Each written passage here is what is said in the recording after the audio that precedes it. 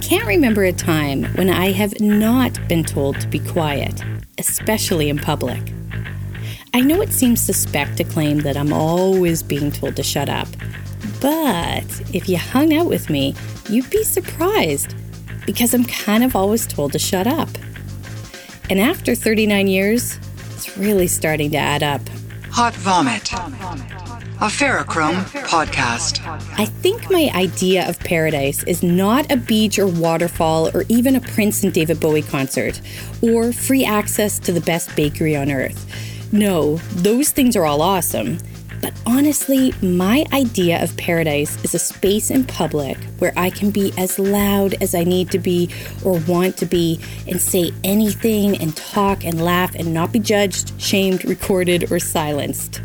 That would be paradise. I remember graduating university, and the day after we got our degrees, I asked a friend to take a picture of me smiling next to an industrial sign down in the bowels of a building we shouldn't have been in. The sign said, "Caution, starts automatically," and it was next to some kind of mechanical room, and I loved this sign. I kind of wish I would have stolen it or replicated it somehow and worn it around my neck, Flava Flav style, to warn people as though it was now on them to watch out. Because I do start automatically. I will save you my collection of childhood humiliations of being told to shut up, but let's just say, if they were knickknacks, I'd need at least 5 of Johnny Depp's houses to contain them. I've been hauled out of classrooms, lineups, told I can no longer sleep over, and asked more times than I can count, "Do you ever stop talking?"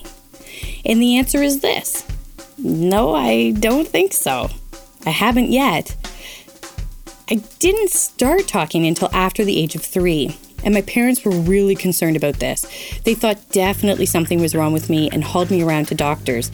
But I think the adage, "be careful what you wish for," happened to my poor parents, because sometime after the age of 3, when I did start talking, I didn't stop, and I haven't stopped.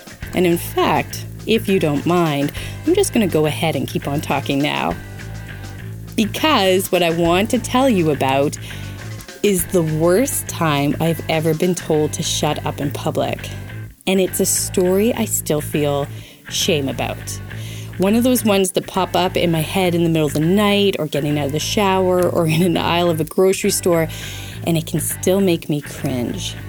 So I'm hoping sharing it will distill it, take its power away, and maybe let me off the hook. And as the dreaded saying goes, you can be the judge. So this story takes place in a tiny vegetarian restaurant in a mall in the town of Banff in the province of Alberta. The restaurant had just opened, and I was soon about to leave town, moving to a different province in a few weeks. A friend who was interested in the job I had just vacated wanted to ask me some questions before she applied, but also wanted to say goodbye. So she took me and my boyfriend, who turned out to be my future hubby, out to dinner at this new spot.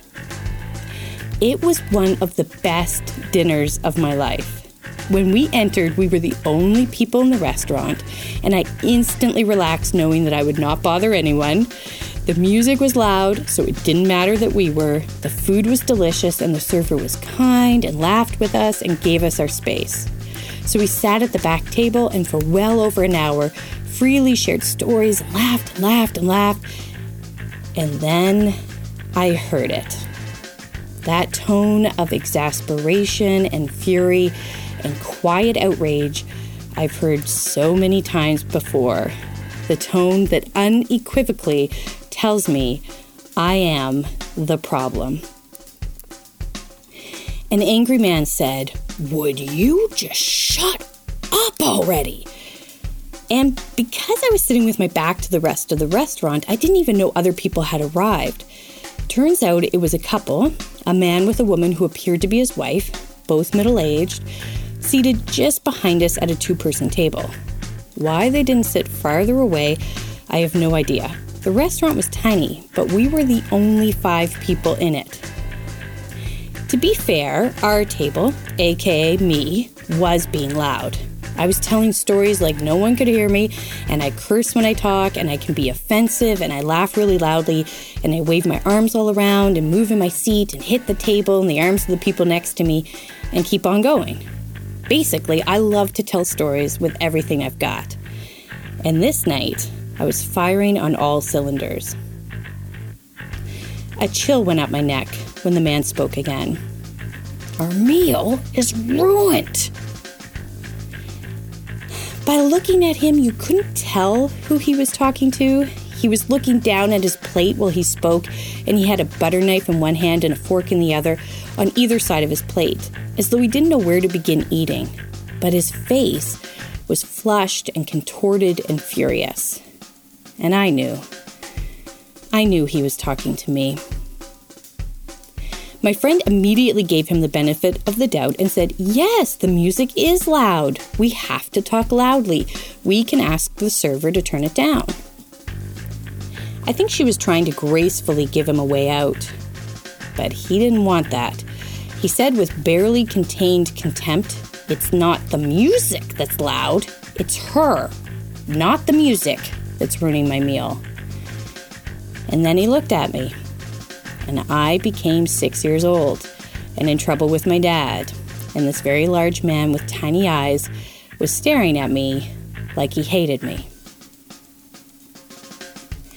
I know most humans are made up of about 60% water, but what you need to know about me is I think I'm made up of about 58% Pepsi and 42% shame on my good days. My friend said, all right, sir, that's enough." And he looked back down at his plate with both hands on either side of it, muttering under his breath to his wife. His wife was silent this whole time and also looked down at the table, but not at her plate, just somewhere on the table. Her hands were folded in her lap. And like all other times I've been shamed, I looked to the wrong person to speak up for me, because his wife definitely wasn't going to. I'm not sure why I was looking at her. I was trying to ascertain from her if what was happening was actually really happening. And if it was, is this acceptable? Am I really that awful and hard to listen to? My friend said, "Calm down, we're just about to leave." And he said, "Good." And he kept muttering angrily, loud enough that I could hear him, that it's too late anyway, his food is cold, I was being too loud, and how they probably shouldn't have to pay for their meals. And without my friend there, I probably would have offered to pay for their meals. Not that I had the money to, but I just felt so badly. But my friend got up and said, "Have a nice evening," with ice in her voice, and she left for our check. My boyfriend was quiet only because this all happened so quickly. I don't think he had ever been told to shut up in public or with so much contempt, so he was probably shocked. And he wasn't able to follow everything that was happening as it was happening. But obviously, like me, my female friend had probably been told to be quiet many times. I remember two distinct things happening as my friend left to pay. I stood up and stood next to the couple's table like a small child and apologized profusely. I don't know what I was hoping for them to like me maybe or absolve me of my sins, but I kept saying, "I'm sorry, I'm so sorry to have ruined your meal. I had no idea I was bothering you. I'm just so sorry." And the wife never looked up from the spot she was staring at, and her hands never left her lap. But the man said something really rude, likely about me, under his breath to her, and I couldn't quite catch it. And then I felt it happen inside my chest so quickly. The shame in my stories turned into a fury so lethal, I had to bite the inside of my cheek not to say it. It was like for the first time since being told to be quiet in public that a ferocious beast inside of me was ready to not only fight back, but kill. You see, the man was quite obese, morbidly obese in fact. Like it was probably very difficult for him to sit down and stand up. And likely he couldn't do either of those things on his own.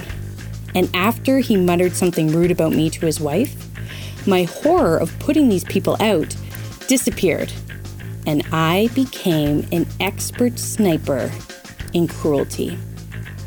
"Oh, I'm sorry. You think you can hurt me? Get ready, guy, because I'm the best shot in town. With the precision of perfection, I almost leaned down, just enough for only the both of them to hear me say, "It looks like you've enjoyed many meals, sir, and could use one less in your life. Grow the fuck up, you fat fuck." I didn't say it, but the fact I was capable of thinking that quickly and being that much of a sniper, able to shoot cruelty into the exact vulnerable heart of another human being, scared me deeply. And I didn't not say it because I'm a good person. No, I was close.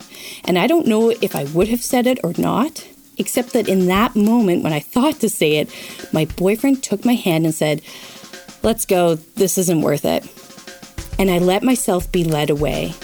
But my body was shaking because every cell seemed to be erupting in fury and adrenaline and ready to take that man down. I knew I could take him down.